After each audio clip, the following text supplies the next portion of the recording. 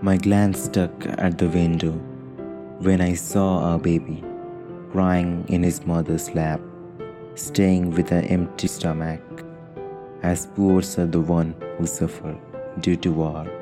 His father was serving our greed of violence, knowing that his son was fighting with death, and his wife crying every night, praying to end the war.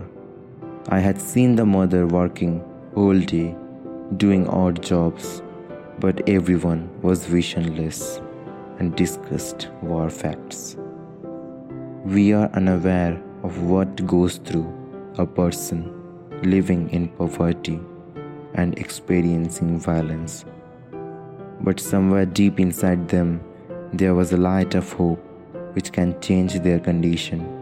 They believed that the war might end soon and the father of the little kid would again live a happy life with his family.